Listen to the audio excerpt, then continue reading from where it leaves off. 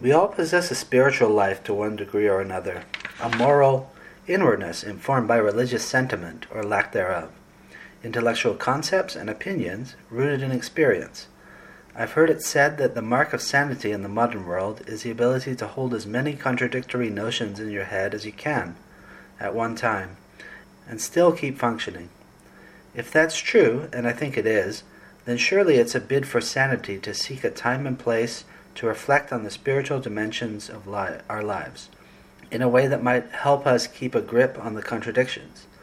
Many people seem willing to forgo this effort, apparently content with the diversions of consumption and entertainment offered nowadays, but others feel a compelling need for something more.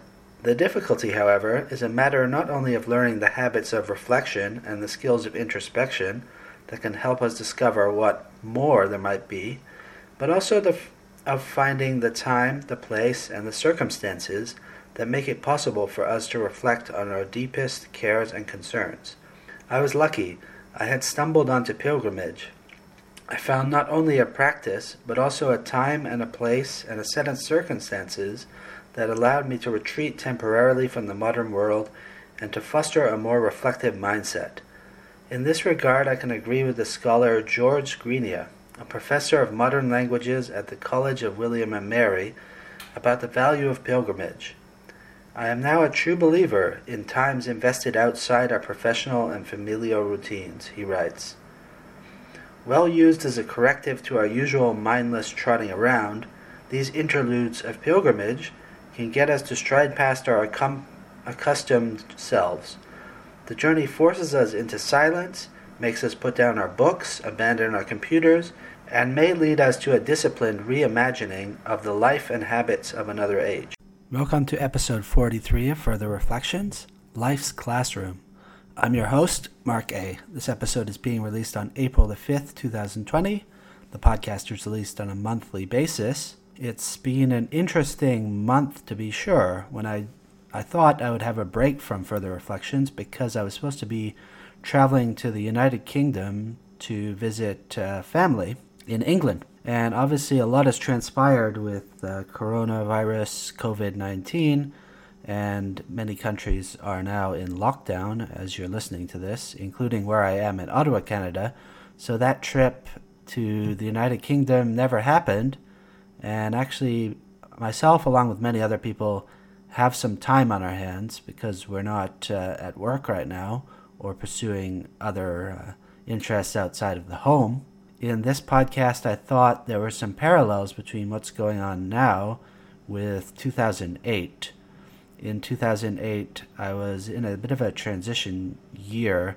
I was getting discouraged with my kind of ESL teaching career. I wanted more professional development, but I was also worried about the state of the world and especially peak oil and a potential collapse of industrial civilization. It really consumed me at the time, and I went to Poland to do something called the CELTA course, and I'll talk more in detail about it here. But I kind of found I'd fallen for a woman there and kind of wanted to settle, but that resulted in quite a difficult rejection, and that kind of led me to spend some time contemplating these issues that I was talking about even further when this whole financial crisis was going on as well in 2008. And the financial crisis, or what they might call Great Recession, colored the next several years and made it sort of difficult to find work at one point when I was actually moved to Poland to teach English. You'll hear how I taught English for a year in Warsaw, Poland, and about 8 or 9 months in Krakow, and how Warsaw was very difficult professionally, but Krakow was more of a redemption. You'll also hear about other interesting cities in Poland like Gdansk and Zakopane, Łódź, and Poznan. Again, this sort of feels now like what the collapse people were predicting kind of feels like we're sort of living in a kind of collapse, which is not really a collapse with this whole COVID-19. Things are kind of, but had the potential risk to fail, and things could be pretty hard. Again, people are talking about another, if not a recession, maybe even a depression, and this is not good. I know some people find something spiritually fulfilling in this time, and that's great, but a lot of people, it's a very precarious time, and you do get used to it, but at the same time there is quite a bit of worry and anxiety. I'm a bit of a lone wolf sometimes, but at the same time I do like to be around people and get out of the house, and this is causing me some discomfort maybe, or difficulties. During this podcast, I'm also going to mix in a couple of book reviews. I thought they'd be interesting. They're both on the subject of pilgrimage, and both by the same author, Robert C. Sibley. Robert's a local author here in Ottawa. He's lived in Ottawa for a time. Writes, I believe, for the Ottawa Citizen, or did write for the Citizen newspaper. He's lived in different places in Canada and overseas as well. I found out about him purely by happenstance because I saw a book at a library here in Ottawa on a pilgrimage in Japan called The Way of the 88 Temples. And 6 months went by, and I decided I wanted to read that book, and so I read it. And then that led me to read two other books by Robert C. Sibley, A Rumor of God, which is a collection of essays, and also his book, The Way of the Stars, Journeys on the Camino de Santiago. So I've read a book about a pilgrimage route in Japan that he took, which is very unusual for some Westerner to do that one, and a more familiar pilgrimage route, a more Christian one in Spain, the Camino de Santiago. At the beginning of the podcast, you heard a reading from The Way of the Stars towards the end of the book when he talks about maybe the value of pilgrimage. I hope you enjoy this podcast. It's interesting to reflect back on some of these experiences. If you like what you hear about Poland, you can go back to furtherreflections.net and look at some of my experiences in China preceding that. There might be something to learn there. And at the final 5 minutes of the podcast, I'm going to play a song. I know a lot of artists have been live streaming, including an artist I like, Antje Duvekot from Massachusetts in the United States. And I thought I'd play a song of hers. I saw a live stream of hers recently, and I thought I'd play a song of hers. It's sort of seemed fitting for this episode. It's a cover of the Joan Gorka song, The Gypsy Life. I'll play that at the end.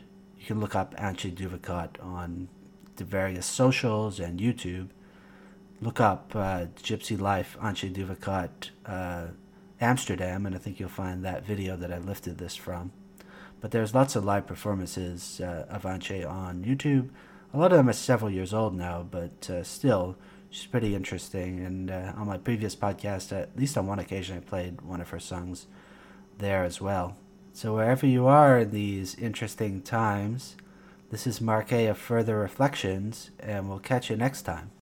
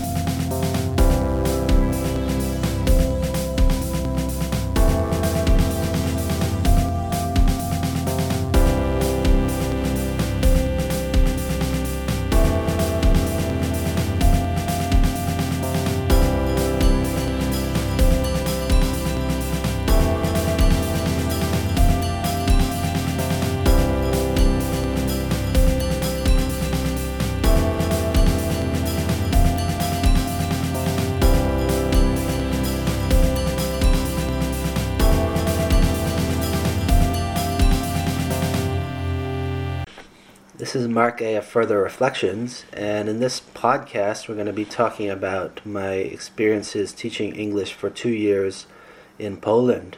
I'll tell you how that kind of came to be, a lot of the difficulties, and a little bit of the highs as well. We'll start with just saying I taught English in Poland from 2008 to 2010. If you've been following this podcast at all, I've been sharing my experiences as an English language teacher starting in 2004 when I moved to the city of Fuzhou, China. I spent 3 years in China overall. In a recent podcast, I talked about my last year in China, in Guangzhou, China. And around 2006, I started getting involved in more environmental movement, peak oil movement, and there were a lot of kind of dire predictions and things that weren't very, kind of unsettling for me. And I was very worried about the state of the world, and especially suburban sprawl, as that's where I kind of grew up and was living in 2006 at least in Canada. And I kind of wanted to escape that, but I couldn't really truly escape that. Even in Guangzhou, China, I lived in a place that was very kind of isolated from the main city. Guangzhou's a huge city, but I was living in a kind of university town, which was almost like a suburban type environment to me.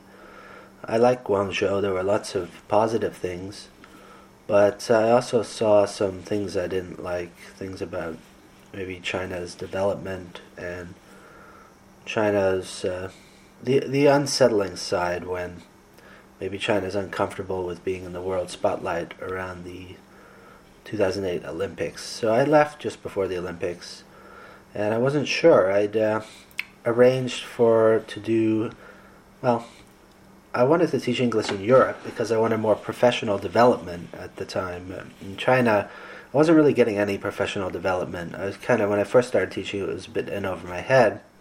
And I wanted more professional development. At some schools, they let you do whatever you wanted in China, some of these universities.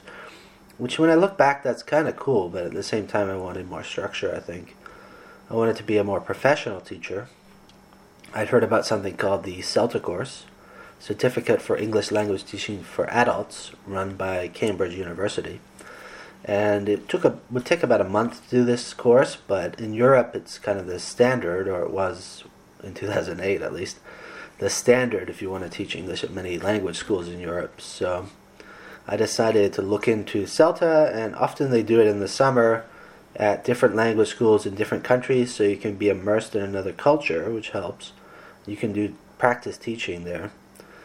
And I found something, I think it's called Cactus Languages, and I found they were promoting the CELTA course being offered, and I looked at a few of them, including Slovenia, and I can't remember the other places. So I know one was Slovenia that I looked at, but I also saw one in Wrocław, Poland, and I'd wanted to go to Poland before to at least visit, if not teach English. I had an opportunity to teach there in, I don't know, when was it, 2006 I suppose. My mom knew a friend's son or something who taught or lived in Zakopane, Poland, and could have maybe got me a job at a school there or something, but it never really panned out in 2006, and after 2006 I went back to China for a little bit. But I decided to when I left China, to go in August of 2008 to Wrocław, Poland. Before going there, I flew to England. I have my mother's family in England, so I spent some time there. There was a kind of a mini family reunion, and it was quite wonderful. It was the last time all my mother's family was together in one place, or at least the immediate family. And my sister was there too. She also lives in Canada, but I hadn't been back to Canada for a while then. But at this time I went to England, stayed in England for like a month I think, and then I decided to take a bus, which was like a 30-hour bus ride from London to Wrocław, Poland. And at the time I couldn't pronounce the city. It looks like it's Wrocław, but if you look at the Polish pronunciation, and I may not even be saying it right now, Wrocław, Poland. This used to be, I think, part of, or at some point, it's close to Germany and has ties with Germany. It used to be called Breslau at one point. It's an interesting city. When I arrived, I knew nothing. And when I arrived, I was supposed to be met by someone who would take me to my apartment. I didn't even know where I was going to be living. It was supposedly an apartment they gave you for a month. And it was a bit of confusion, but luckily I found the woman, and she sent me a taxi into the unknown. And when I got to Wrocław, I went in the apartment and I met my roommates. There was a girl there from Tianjin, China, and it was kind of quite interesting that a Chinese person would be there. I think in some way throughout the course I offered her some support because her English might not have been the best of the people participating in the course. It might have been the course might have been a bit over her head, although she did graduate from the course. But I think there was some support there, and I knew some basic Chinese phrases, and there was some support there. Another girl was from Lublin, Poland, and she'll factor into the story in a minute. But I kind of got settled in Wrocław, but the Celtic course was very intense, and in the Celtic course we were doing, I think, at least 5 days a week, plus we were doing all kinds of, learning all kinds of grammar. One of the things I never really did much in China was grammar, because it was more conversational English in China. And in Wrocław, we were doing a lot of grammar. We were also teaching in a very structured way, which didn't always prove easy for me, even then and even after the course. We would do some practice teaching with students. We would also be broken up into groups. There were other interesting people in the course. A lot of the people were Polish, and understandably, but there were some people that weren't. There was a guy who was already teaching in Wrocław, and he was from Scotland. There was a girl originally from the United States, and there was a girl that's, I believe, her father was Nigerian, and her mother was Polish, so there was a mix of different kind of people. I was quite taken by my roommate from Lublin, as well as another girl from Poznan, Poland, and they were kind of what I would call bohemian types. And this girl I was living with shared a lot of interests, and it was quite tough because I felt like, well, I was falling for this girl, and it made it very difficult for me to live and do the Celtic course at the same time. And I was kind of hiding this feeling at the time, but it was kind of overwhelming. It's probably the most intense feeling I've had for someone, really, maybe even now. And I don't know, she shared a lot of similar interests. I thought she was very cool and very interesting person, very cultured, and she taught at a university and things like that. So I was like, wow, this is very cool. But I was really trying, and it was a 4-week thing. I was really trying to suppress this, but I kind of thought maybe she was interested in me. But as the course went on, it made it very difficult to do the course. And at some point after the second week, maybe in the middle of going on to the third week, I think I just told her how I felt. And unfortunately, maybe, or whatever, I don't know, I was rejected at the time, which didn't feel good. Years before, I wouldn't have even taken the chance to express my feelings, but this was an unusual situation. Maybe I was taking a risk, but it really hurt, and it made it very difficult to continue the course. Also, I'd kind of been trying to arrange a job in the Czech Republic, in the city of Brno, even before I went to Poland. And it was a tentative offer, but I could have gone teach there. But during this course, I was kind of, I don't know, I hope this might work out with this girl, and then I kind of just gave up this job offer. So when the Celtic course kind of ran its course, then I really didn't have too many options, and I was pretty distraught, actually. So I ended up flying instead of taking this bus back to England.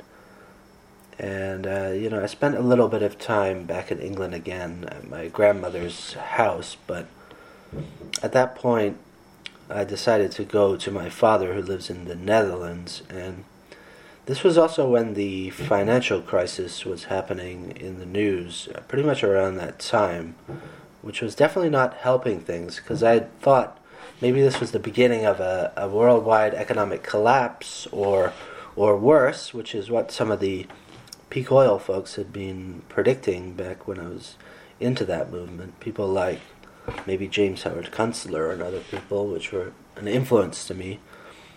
And another thing was influence to me was the C Realm podcast at that time.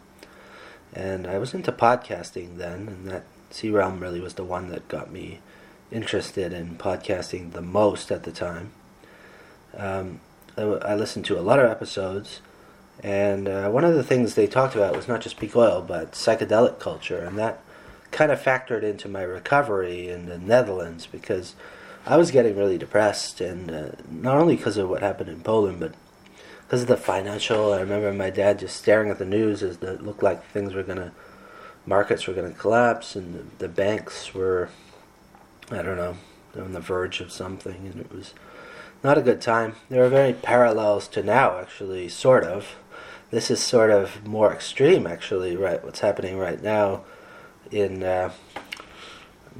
April of 2020 with this COVID-19 and all this things shutting down. This sort of feels like the collapse that could have happened then, even, but who knows if it's really a collapse, but it will definitely have an impact.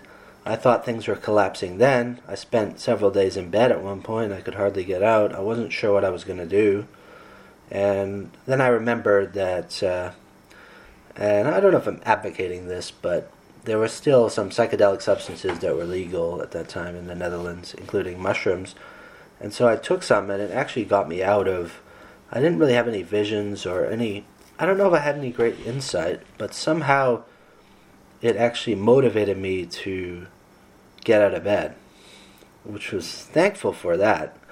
And so I actually, at the same time I was motivated, I did get an email from this girl that rejected me in Poland, and she was going to be in Gdansk, and at the same time I was actually looking into going to Gdansk and to look for work in Poland. I wanted to get out and back to Poland, get out of this rut I was in. And so I traveled probably close to 2 weeks maybe to Gdansk and Sopot and Gdynia, which is all one area in Poland. That's far from Wrocław. That's in the north of Poland, in the Baltic. But I went up to Gdansk, which is, it's quite interesting to be there. It's probably nice in the summer, but I was there in the actually around October or late October or something. So the weather was cool. It was fall. And I was looking for work there. It got me out of bed. It was kind of interesting. I met some people that were very nice to me, although I didn't really get a secure job out of this. I also went to the city of Olsztyn, which is maybe a 3-hour train ride from Gdansk. This is in Missouri, which is the Lake District of Poland. It's probably the biggest city in that area.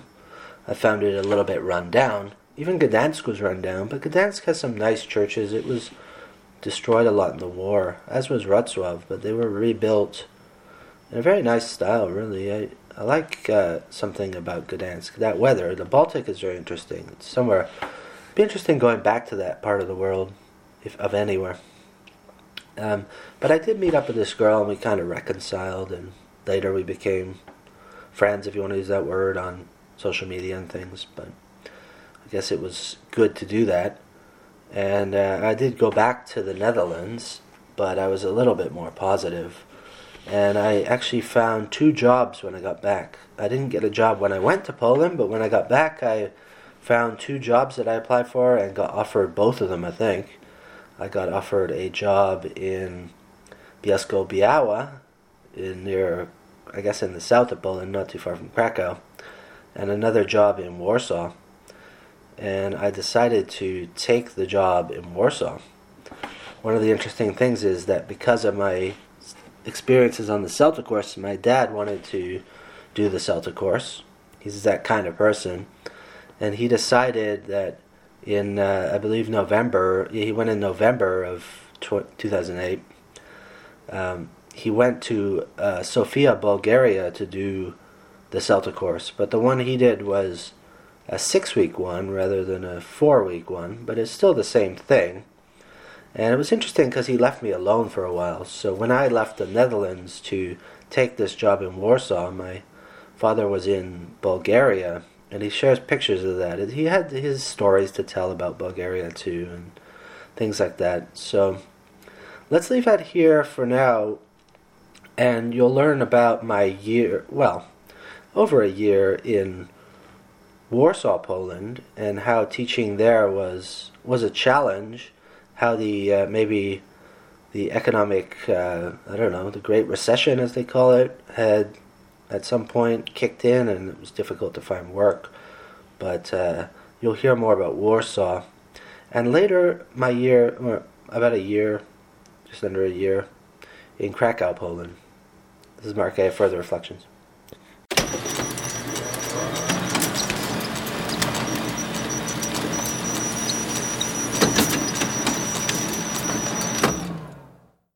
This is Mark A. of Further Reflections, and I'd like to talk about a book called The Way of the 88 Temples, Journeys on the Shikoku Pilgrimage by Robert C. Sibley. This book was published in 2013. Robert Sibley is a local author in Ottawa, and this is the first book of his I read. He's written a few other books which look pretty interesting. This book is chronicling where he spent almost 2 months in Japan on pilgrimage on the island of Shikoku, and he went on something called the Henro Daishi, if I remember that correctly, the wording. And this is the version in Japan. It's like possibly the most famous pilgrimage route for Buddhists in Japan, and he must have hiked this before 2013. He's a journalist primarily, and his intention was to, maybe not originally writing the book, was to just be an observer, to be a journalist and chronicle what happened on the pilgrimage. But in the end, it turns into more of a personal journey, more of a spiritual journey. And the book is quite impressive because it's very detailed. And I imagine some people, if they went on a pilgrimage like this and they weren't prepared to document it, it could not be so detailed. And in a way, that's good because we hear a lot about it. The pilgrimage route contains 88 temples, although there are more on the island of Shikoku. Shikoku is one of the smaller islands in Japan. And apparently this pilgrimage route has been around for a long time. A lot of it ties with the monk Kobo Dayashi, who lived in Japan, I think around the 700s AD. And he was like maybe the Japanese version of Buddha. I think he did achieve enlightenment, and he helped to popularize and build some of these temples. Again, there are more than 88 temples, but these are like a pilgrimage that goes around the circle of the island. Quite dramatic scenery, and it sounds very interesting. I'd heard about Shikoku once before in a documentary, but this gives me a much more detailed account. And Robert Sibley is one of the few, I think it's called Gaijin, one of the few foreigners who undertakes this route. Maybe there's some, and there was a book I think written about it, but very few foreigners actually do this, mainly because it attracts mostly Buddhists. You can walk the route, or you can take a bus tour, or maybe do it by train as well. But a lot of people take bus tours and visit the temples. There's a whole procedure which he documents in the book about getting your passport stamped or your pass stamped at each temple, performing different rituals when you arrive at each temple, and wearing the traditional clothing and staff of the pilgrimage route. This book is quite personal, and a lot of it's to do with him as a Westerner and how he's perceived in Japan and how he tries his best, but he's also used to certain creature comforts and things. But as the pilgrimage goes on, he basically kind of loses himself in it. And some of the book is tied around the pilgrims he meets along the way. And in particular, he meets a couple, a father and son. The father is on the pilgrimage with his son because the son has behavioral problems and is kind of a bit directionless. He may have had some mental health issues too.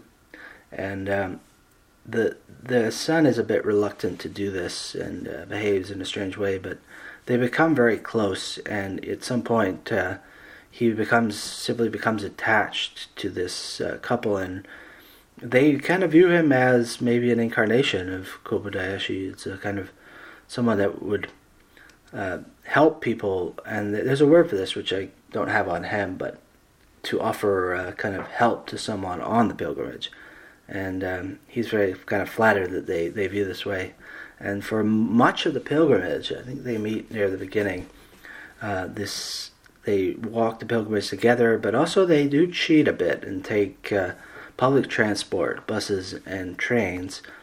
And really the reason he does it is to help his friends. It's not because he's really always that tired or that stressed on the walk, although that can happen. And in the first, say, half of the walk, he does get blisters, and it shows the hardships of the walk, because they're walking like, could be 30 kilometers a day or more sometimes, or something like that. It's quite exhausting.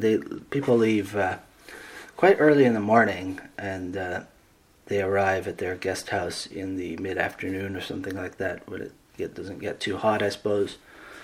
There's a lot of comparisons to this pilgrimage to another pilgrimage that Sibley did, which was the Camino de Santiago in Spain, and there's parallels between that.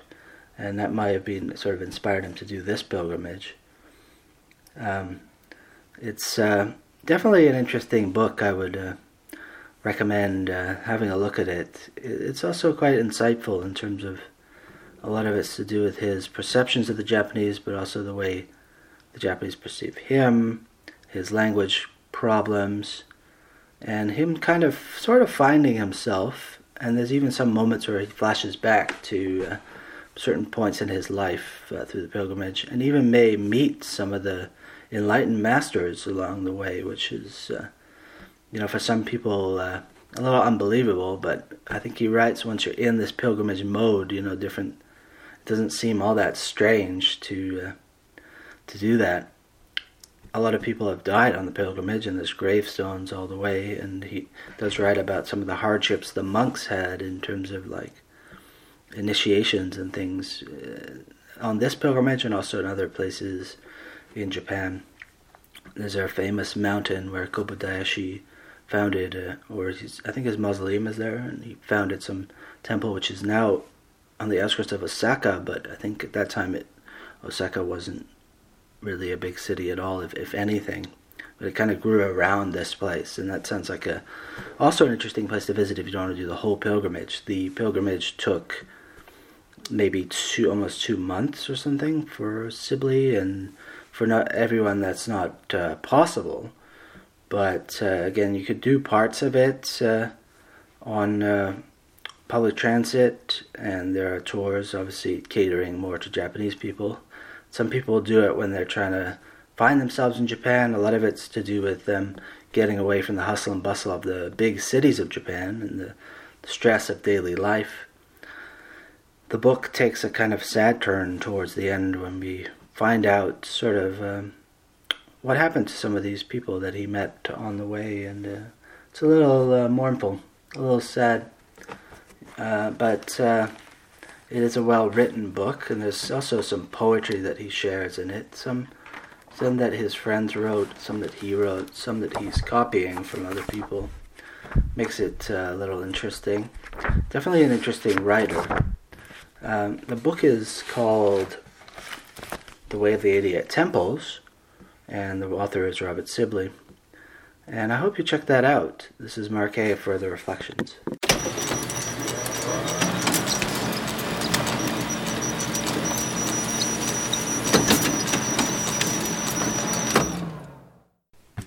This is Mark A. of Further Reflections, and I'd like to talk a bit about my time in Warsaw, Poland, teaching English as a second language, starting in 2008.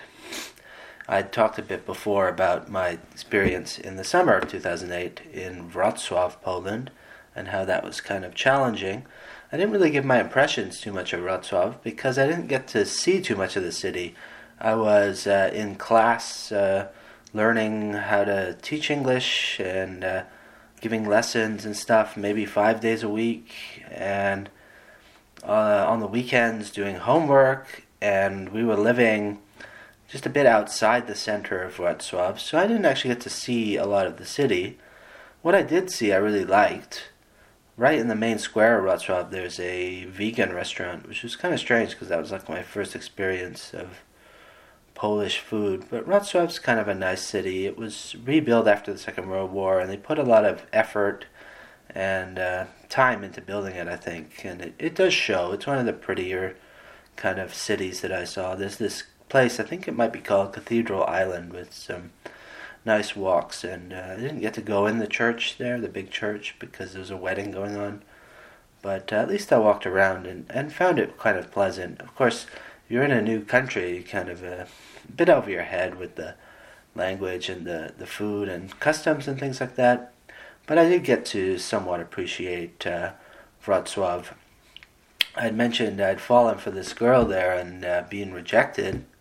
And that was kind of led me down a kind of dark path almost, of sort of a lonely, depressed kind of path for a while. I think some of the reason I wanted to be with this person was because I was looking to settle, because I was interested in peak oil and environmental issues, and people were saying there might be a kind of collapse, and I really wanted to decide, well, this is where I want to be, and I kind of pinned my hopes on this relationship, which didn't quite work out. But I did manage to end up going back to Poland in November of 2008 to teach in Warsaw. Took a bus from the Netherlands to Warsaw, and the school there was a fairly well-known chain of language schools. And I found when I got there, they were asking me to teach a lot of classes in company, which was new to me. Actually, this kind of teaching where you're doing a lot of by the book and grammar was new to me anyway. And I did kind of struggle, especially because I wasn't over some of the events that happened in Poland that summer. And I was actually struggling when I started teaching in Warsaw.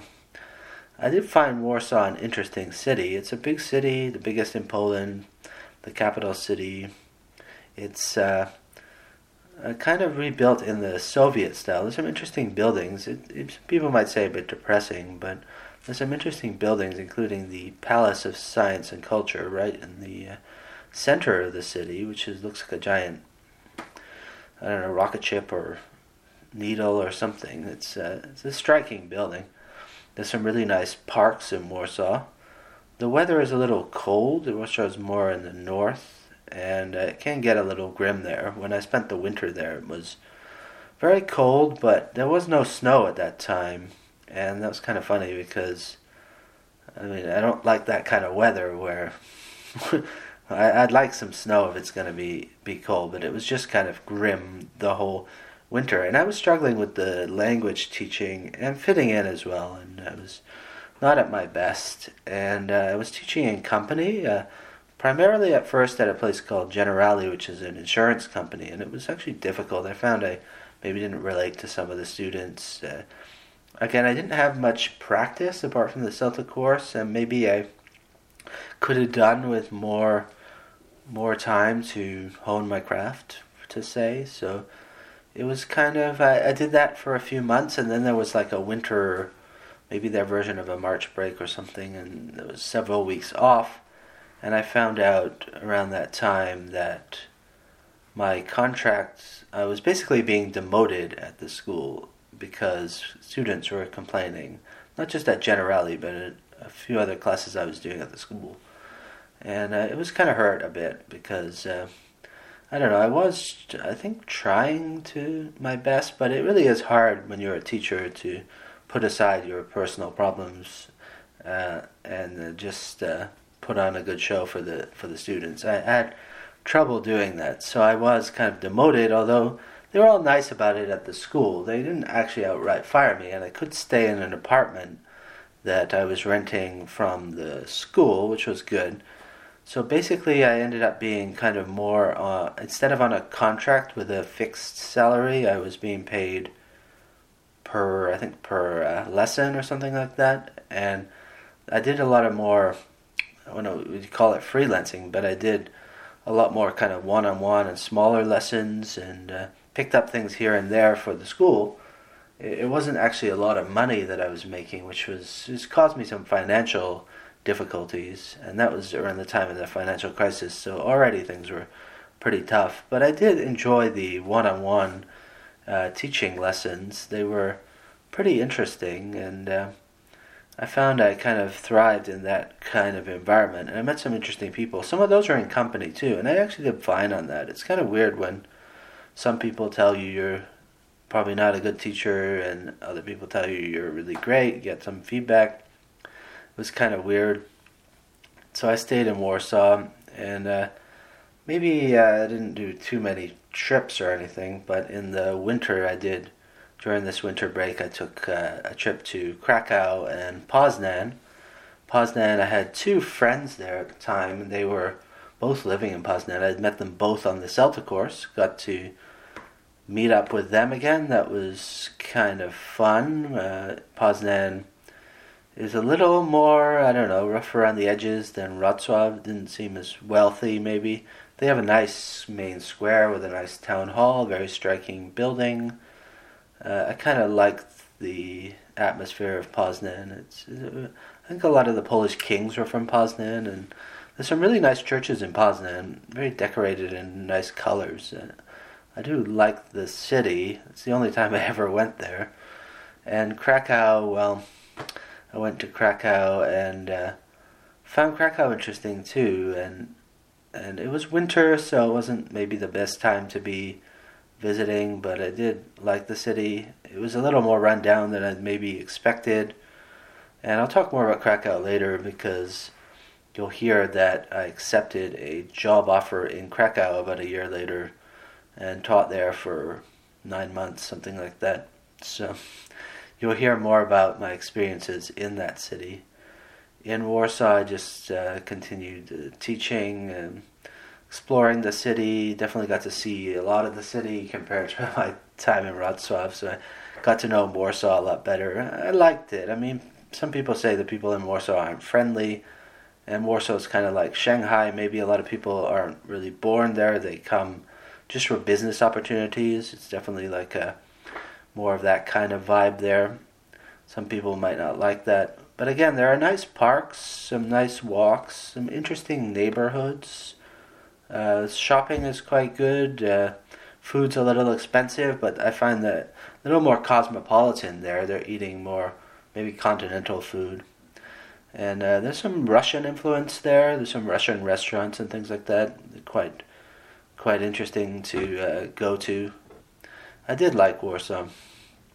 I also visited the city of Łódź, which is the film capital of Poland. I'll talk more about films when I talk about my time in Krakow, because Krakow is probably the best city I've ever lived in for being a cinephile. But definitely they make a lot of movies, the Polish film industry in Łódź, and some famous filmmakers have come out of those schools there and stuff. It's an interesting city, very run down, but it used to be like a manufacturing hub, textiles and things like that, I think, and a booming place with a lot of millionaires, but then it kind of fell into a bit of disrepair.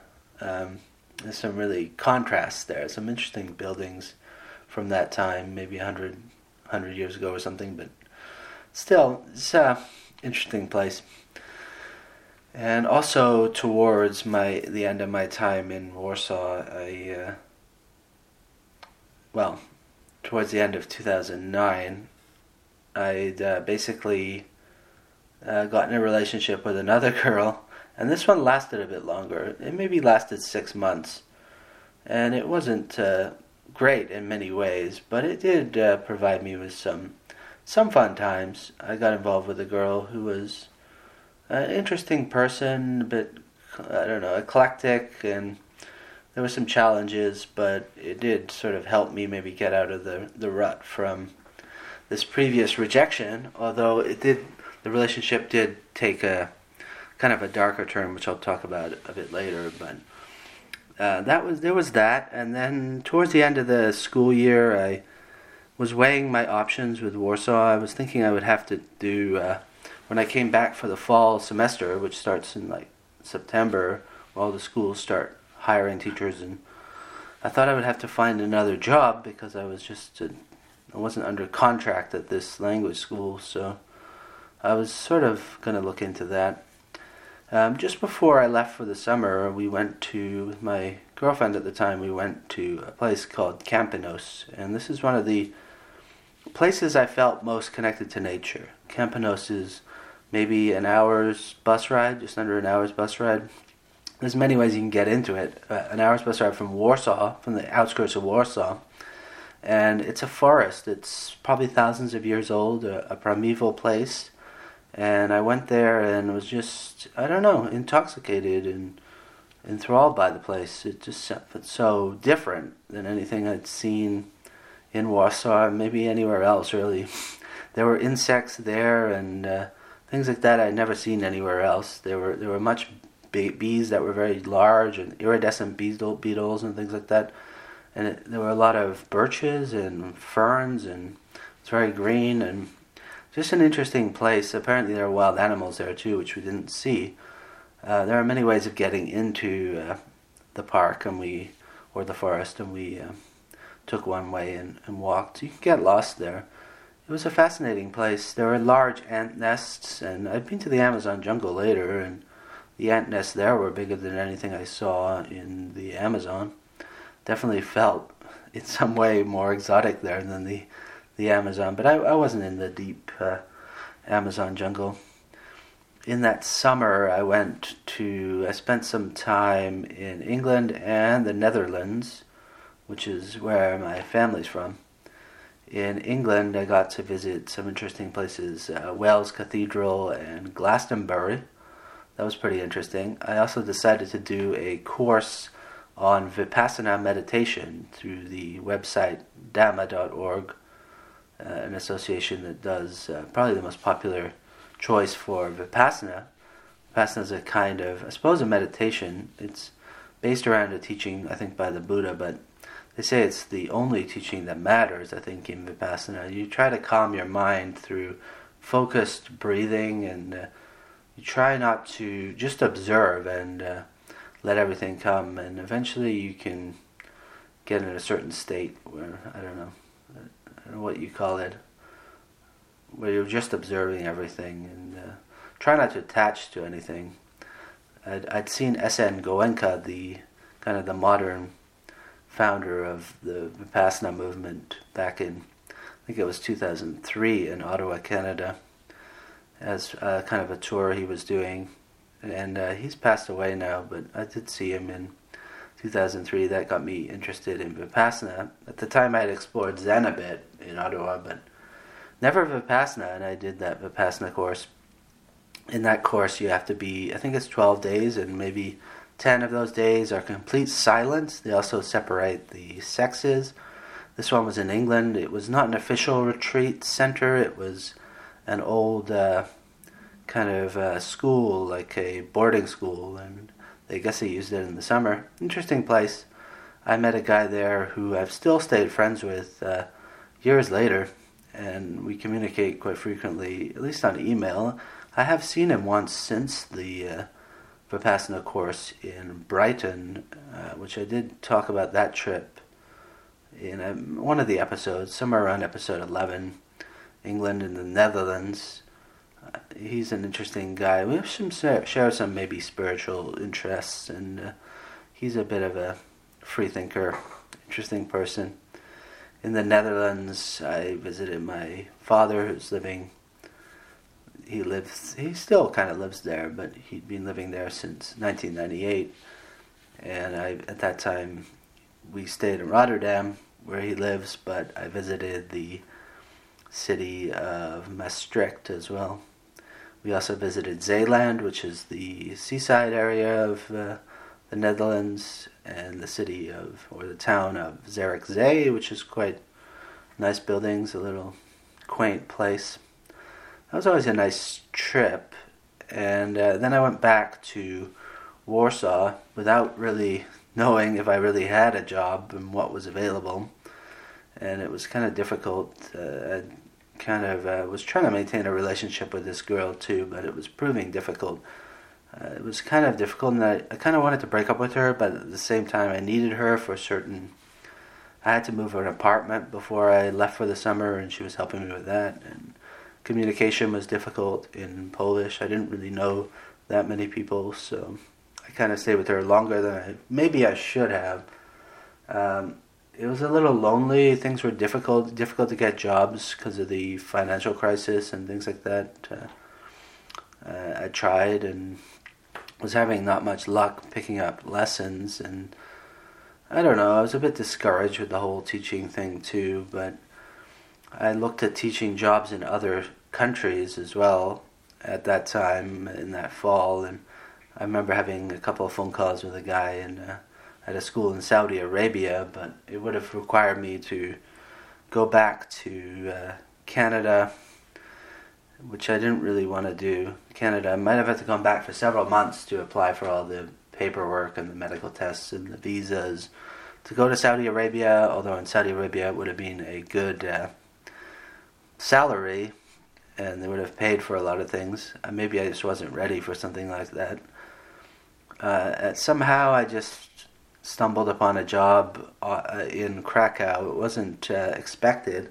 I'd actually had a list of schools that I thought were in Warsaw, and one of them, because I'd done a lot of research before about Poland and applied for different schools at some point, I'd had a list, maybe I was researching different schools just to apply for them, and I'd sent emails to these schools. Most of them I thought were in Warsaw, but one was in Krakow. Maybe I'd put it on my list from before, maybe I'd applied, I'm not sure, but they'd emailed me back and said there was someone was leaving and there was a vacant position available in November, so that was a little bit stroke of luck there.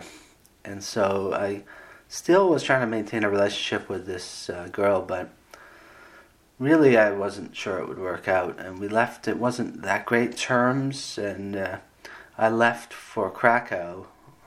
Warsaw, I was having trouble paying my rent and things like that. I don't know if I could have stayed much longer than I did, so I was lucky. I got a contract there for a set amount of money, set amount of hours, so that was good. It was a somewhat known language school, maybe one of the older ones, established ones in Krakow that I knew of, but it looked okay, and so I went to Krakow in November of 2009. You'll hear more in a bit about how Krakow, there was some kind of redemption there. It wasn't perfect, but it was definitely a less turbulent in many ways year or so than the previous summer and year in Warsaw. So we'll hear about that in a bit. This is Mark A. Further Reflections.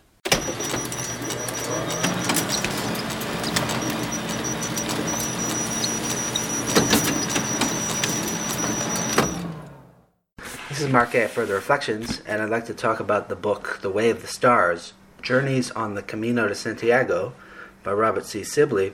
You will have heard that I'd read, before this, I'd read his book The Way of the 88 Temples, and I'd also read his book The Rumor of God, which I will not talk about in this series. That's kind of a bunch of essays, but really these two books, The Way of the 88 Temples and The Way of the Stars, show his reflections on different pilgrimages. I know in The Way of the 88 Temples he was very conscious to document his experience, and it looks like he did that in the book The Way of the Stars. But in The Way of the Stars it's not, I don't know, he doesn't talk as much about being a journalist. A lot of it's reflecting on his pilgrimage several years before the book was written. It starts off with him and his son going on the Camino de Santiago, and then he reflects back how 8 years before he had taken a solo trip on the Camino de Santiago, and the majority of the book is focusing on that. There have been lots of books written about and films about the Camino de Santiago. I was much more familiar with it than the Japanese pilgrimage. Maybe that's a good thing, maybe that's not. I'd read the book The Pilgrimage by Paulo Coelho before. That one, he's very rigorous pilgrim. He undertakes different feats of endurance and pushes himself, maybe even causes himself quite significant pain. In this book, it's not really like that. Sibley is a little more measured. He does journey the whole Camino and talks about that. He starts in France and goes all the way to Santiago de Compostela in Spain, where St. James is believed to be buried. Camino might take maybe, I don't know, at least a month or more, and the Japanese one sort of took longer, but Sibley is definitely an interesting writer. A lot of it's reflecting on his personal, his personal encounters and a lot of the simple things that he does. It's kind of very reflective. Talks a lot about the different refugios where pilgrims stay and all the kinds of encounters. A lot of it's to do with his encounters with other pilgrims and the bonds he forms and how he maybe meets them at various points on the Camino de Santiago again, and it's kind of like a serendipity. He also has encounters with different animals and experiences in these villages and towns where he might have some sense of the divine or the spiritual life in some of these churches, and even the scenery of the Camino, which, may be challenging at times. He writes that the first leg of the Camino is actually the most challenging, and many people kind of give up at the beginning because it's very tough, maybe the first several days, but then once you get going, he kind of forgets his pain. And at first he has blisters and all kinds of things, and very sore. And he wonders towards the end of the book why he didn't do this when he was younger. His first time, he had maybe a teenage son. He was an older person. And the Camino really tested his willingness to go on at the very beginning. Got lots of blisters and he found it hard to go. He even cheated a bit, taking a few taxis occasionally, but not as much as in the Japanese one. The Japanese one, he was more tied up with another couple, but in this one, a lot of it's walking alone. A lot more people probably do the Camino. It talks about the history of the Camino and how it kind of came back into fashion, how it was very popular in the Middle Ages and how it came back into fashion in more recent times. It definitely sounds like an interesting thing to do. It may have become kind of commercialized. Some interesting things occur towards the end of the book when he kind of reflects on his life and the meaning of pilgrimage and just what the whole thing means to him personally. I would recommend the book. It's definitely pretty interesting. I know there's probably a lot on this subject, and maybe some people like that. I think maybe I found the Way of the 88 Temples a little deeper, but I did like learning something about the Camino, and I hope you check out that book, The Way of the Stars, by Robert C. Sibley.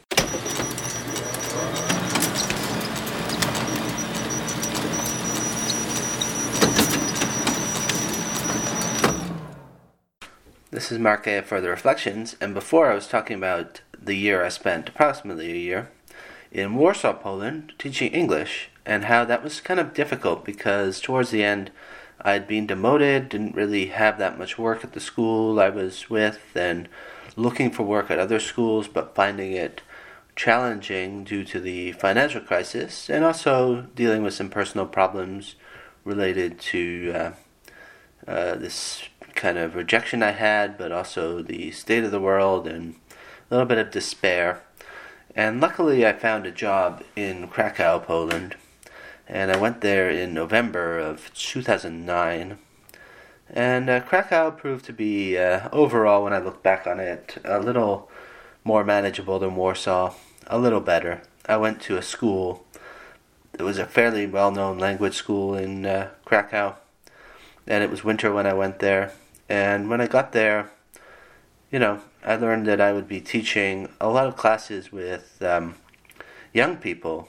Some people were probably, quite young. I taught some teenagers, quite a few teenagers, which was a challenge. But there were some that were younger than that. They were probably adolescents, I would say. This proved challenging. I wouldn't say I was the greatest at teaching that age level. Some of them were really difficult students. They had, behavioral problems, but they were making life very difficult for me. And it was very hard to kind of get their attention. I really did struggle with that. Luckily, I wasn't demoted at that school or anything like that, but I did have a couple of classes taken away from me, which was unfortunate. But, I was teaching something called the Certificate for Advanced English, I believe it was called, and This is kind of an intense course. I didn't really know about much of that. This was an adults course, but at the same time, I was a bit in over my head on this, and really I didn't do well with that class. In fact, I really did well with one-on-ones, like I'd said before, and I did get a few here and there one-on-one classes at the school. That school is actually paying me per hour or maybe per hour or something that I build, so it's a little different, but the money I was making would have been the same had I continued with my permanent contract in Warsaw. But again, if they cut classes, it's kind of difficult. I think the school, there was some administrative issues where I think the school didn't like to fire people, but at the same time, they kind of made people quit almost by just reducing their hours. It wasn't always the most pleasant place just because of some administrative issues, but there were some nice people there. I met Polish teachers and foreign teachers alike. I had a sort of a friendship with an older man. He might have been in his 70s or something. He's quite old. He was kind of the director there. He was from, I believe, England, but he'd lived in all kinds of places, including China, Saudi Arabia, maybe some other places I'm forgetting. He was an interesting person. I don't know. I still remember him, a lot of them. In Krakow, I had a roommate, which was unusual. I don't think I'd had a roommate before that. My roommate was very different than me. He was a bit of a, you know what you want to say, type A personality, or a little bit of a jock type. And we were different, very different. It was interesting. I wouldn't say we were best friends, but it was definitely interesting to live with this person. Even in Krakow, I was a little withdrawn. I didn't always go out as much as I could have. I stayed a lot to myself. When I first moved to Krakow, I was dealing with a relationship I was in with a girl in Warsaw, but we were trying to do long distance, but then it proved very difficult. We stopped speaking to each other, and it just wasn't good. She had some problems. She was a bit intense. Maybe she pushed herself very hard and a bit reckless, maybe. It was kind of a difficult relationship, so I think it just, at some point, it just ended. She was supposed to come visit me at Christmas in Krakow, and it never really happened, so I had to spend Christmas alone for one of the few times that's happened, but that is what it is, I guess. So at least I adjusted to this school and the challenges. We also did some classes in a place called Bochnia, which is maybe an hour's drive from Krakow. It's a town, probably. Interesting place. They have a nice church there. It's a nice little square, and it's kind of a quaint place. They have a salt mine there, which is sort of still being used, maybe not for mining, but it's being used for like a sanatorium, I don't know what you will call the word, where people might go for healing. There's lots of salt mines in that part of Poland, including a famous salt mine near Krakow, Wieliczka salt mine. If you're ever in Krakow, this is the most famous one in the country. It's a very big tourist attraction. It's just outside of Krakow. I would recommend that. They have a chapel there, which is like very interesting because it's all made out of salt. Everything is made out of salt there. It's quite a big place. I did go in there. Bochnia was interesting. Some interesting students there. At one point I got a tour of Bochnia by the students. It was quite interesting. Krakow has a lot. I like churches. Maybe you've heard that before on the podcast. I'm not sure. But in Krakow, I found the variety of churches among the best in the world, really. They have churches of all different types. I mean, they're obviously most of them are Catholic, but at the same time, they feel different and they look different. And there's a lot of them in the city center and also just outside of the city center. There's an interesting place in Krakow, Nowa Huta, which was the communist kind of, I guess it's part of Krakow at the time, but it maybe a suburb where it was built in the communist style. It's kind of an interesting place to walk around. Very different. And they have a church there which is kind of like built into, I don't know what you say, it's like almost sunken under the ground or something. It's very claustrophobic, but it was built in, I don't know, in the 50s or something, but very interesting place.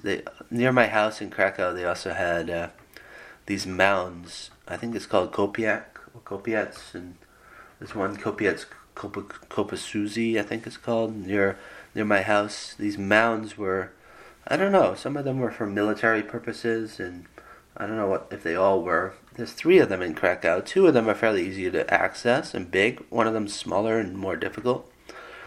The Kopakuzi one is like a military one, and it was within walking distance of my house. Probably only a 15-minute walk or something. Interesting. It's on near top of a hill. And also near my house when I walked, a little outside of the downtown though, when I walked, there was a kind of an old quarry which had been turned into kind of a lake, and you could walk all around the outskirts of it, and it was like a nature area, and that was really cool. I'm just not sure off the top of my head what it's called, but I used to go there regularly, like at least once a week, walk around that area. Krakow has a nice main square as well, St. Mary's Church in the main square. Food is a little more rustic in Krakow, and food they're eating stuff like schnitzel and potatoes, red cabbage, borscht, and it's very wholesome. At the same time, it's, nothing too exciting in a way. Find it maybe a lot of dairy and a lot of, I don't know, is it salt? Maybe some sugar too. The food maybe not that healthy in some way, but it is interesting. I feel like Krakow is maybe a little less continental than Warsaw. But I did enjoy my time teaching in Krakow. I managed in April of 2009 to visit, April and May. In April I visited Prague in the Czech Republic, and in May I visited Slovakia. I'll talk about the Czech Republic. It was Easter, and it was a very weird trip because I'd been visiting this Thai massage place, which is run by, I think Thai people actually do the thing. It was interesting. They have an interesting kind of way of doing it there. But at the same time, I did have a friendship with the girl that was secretary, or I don't know what you call it, a desk person there. Still sort of keep in touch with her. I kept going there regularly, but just before I went to Prague, I had a massage with a hot compress, and that somehow opened up things for me somehow, and I was all like, maybe sort of something close to a small psychotic episode almost. It was very difficult to manage.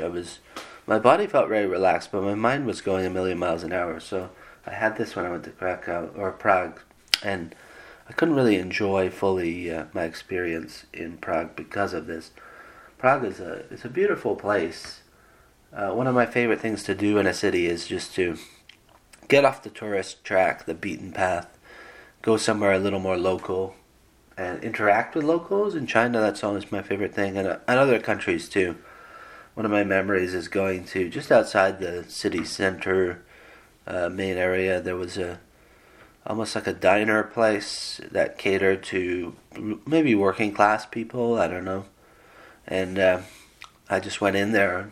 I knew a bit of the language just because it's something similar to Polish, but went in there and it was an experience. The food there is a little more sweet, maybe even more savory too.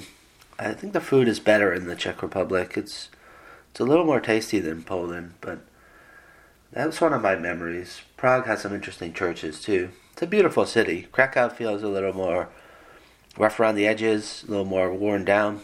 Krakow is one of the most probably beautiful cities I've seen. At the same time, it's hard to compare because I lived in Krakow and I had that experience, where Prague I just visited for maybe 4 or 5 days. So I stayed at an interesting place. I'll recommend it, the Hostel Marabou. And a couple other nights I stayed somewhere else, which wasn't as good. I can't even remember what it's called. The Marabou is very interesting. Nice place on the top of a hill, near the top of a hill, just outside near the train station. I like Prague. And in May I visited Slovakia. It's very different. When I first visited Krakow, I found an ad for a hostel in Slovakia near the border with Poland. And I decided I would go there at that point in May. It was in a place called Zajar, which is, I don't know, an hour from the border or something. At that time you could go to Zakopane, which is like the mountain town, and I spent an afternoon there, but I transited to a bus which took me into Slovakia. Maybe an hour and a half from Zakopane. And Zdar is like a small place. Not many people live there. It's more of a village. But at the same time, several years, this was in 2010 that I was in Zdar, but a few years before that, they'd bought this old, I don't know, house and converted it into a hostel. Maybe you could fit 30 people in there or something, called the Ginger Monkey Hostel. One of my favorite hostels. That village has become because of the hostel, more of a tourist place at this point. They even have a pizza place there, and it was very nice. I got to know the people that stayed there. They often did communal things there, because there's not much to do there. The nearest big town is called Poprad, maybe an hour's bus ride, just under an hour's bus ride away. There's a lot of nature walks there too. And you could walk the dog called Wally there. It was pretty nice.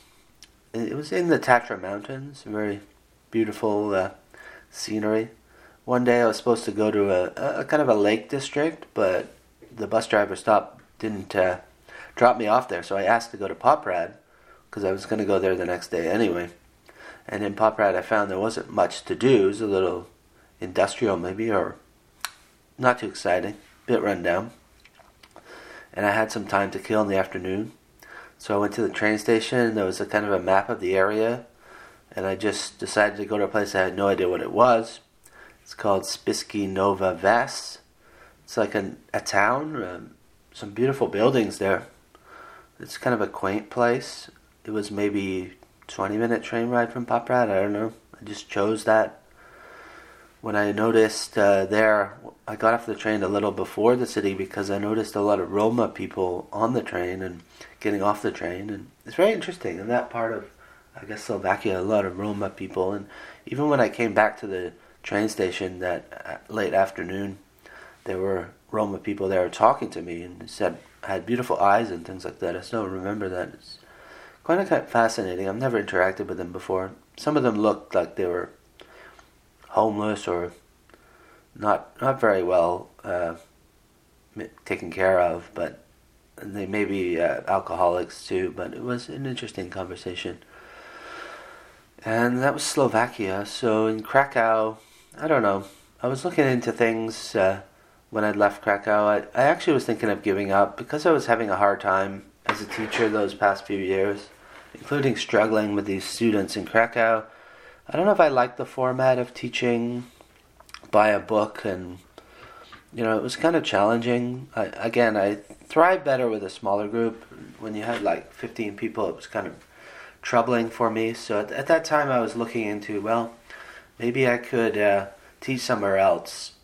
And I'd actually got in contact with a school in Morocco. I thought the weather would be better too, and maybe I could see. And this school there was a chain of language schools. I applied for a couple of them, but eventually I just decided I would go accept a job in Casablanca, Morocco. In a future podcast, we'll hear more about how I struggled to decide whether I wanted to go to Morocco. But we'll hear more about my experiences there in a future podcast. I hope you enjoyed hearing about my time in Poland. Poland's definitely an interesting country, and I met many interesting people. Some very genuine people there, I find. Very honest. Again, I liked certain people that were more of a bohemian type. They seemed very sophisticated. I didn't really talk about it, but Krakow I'll mention it here. Krakow is the city I found the most for the cinema. There were cinemas of all types, including the more mainstream ones, but there were also a lot of independent cinemas. There was a cinema right downtown. There were also cinemas that looked like they were in someone's house or living room or something. There was one. And there were others that were more independent. They had film premieres there and stuff. People came. I remember in one movie called Redland, which people probably never heard of, but there was a director, I think, came to that premiere. And I saw all kinds of other movies. And they were all in English in Poland with subtitles. Some countries they don't even do that, but Poland's like that. I think that part of Europe is like that. I really enjoyed Krakow and the cinema and stuff. Poland, I like the geography.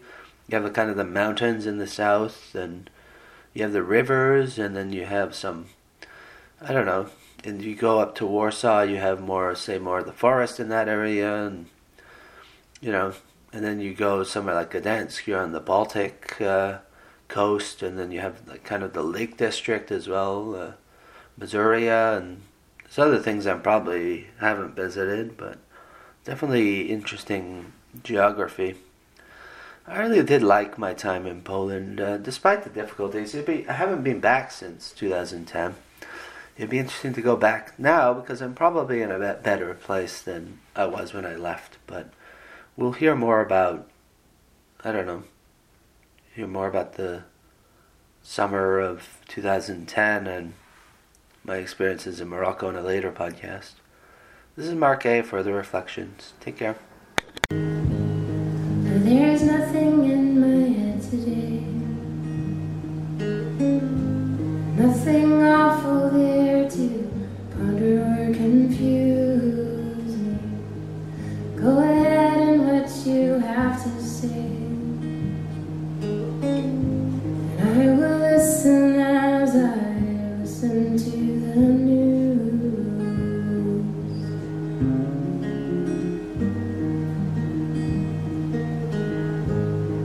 Although the truth there is horrible, it's better if you take it little at a time. Too much and you are not portable, not enough and you'll be making happy rhymes. You might like the gypsy life, judge your progress by the phases of the moon. Get your compass and your sharpest knife, 'cause people love you and they know you're leaving soon.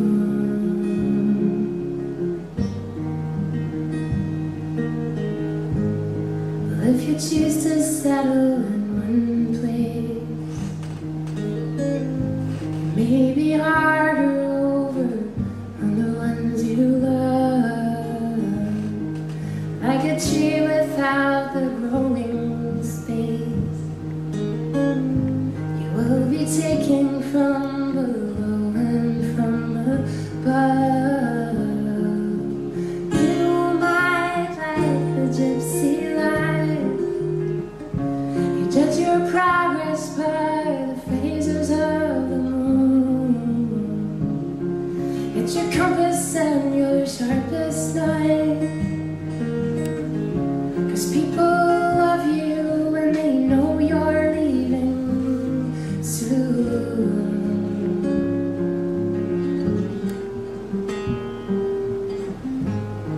Well, there's nothing in my head today, and I'll cross the river, people, as I cross my heart.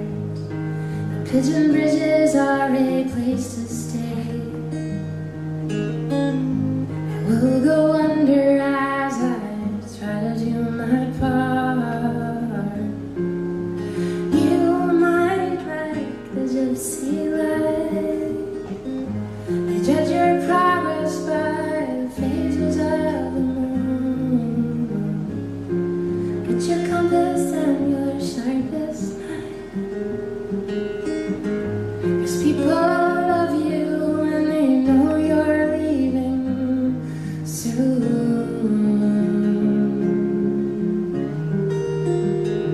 Soon.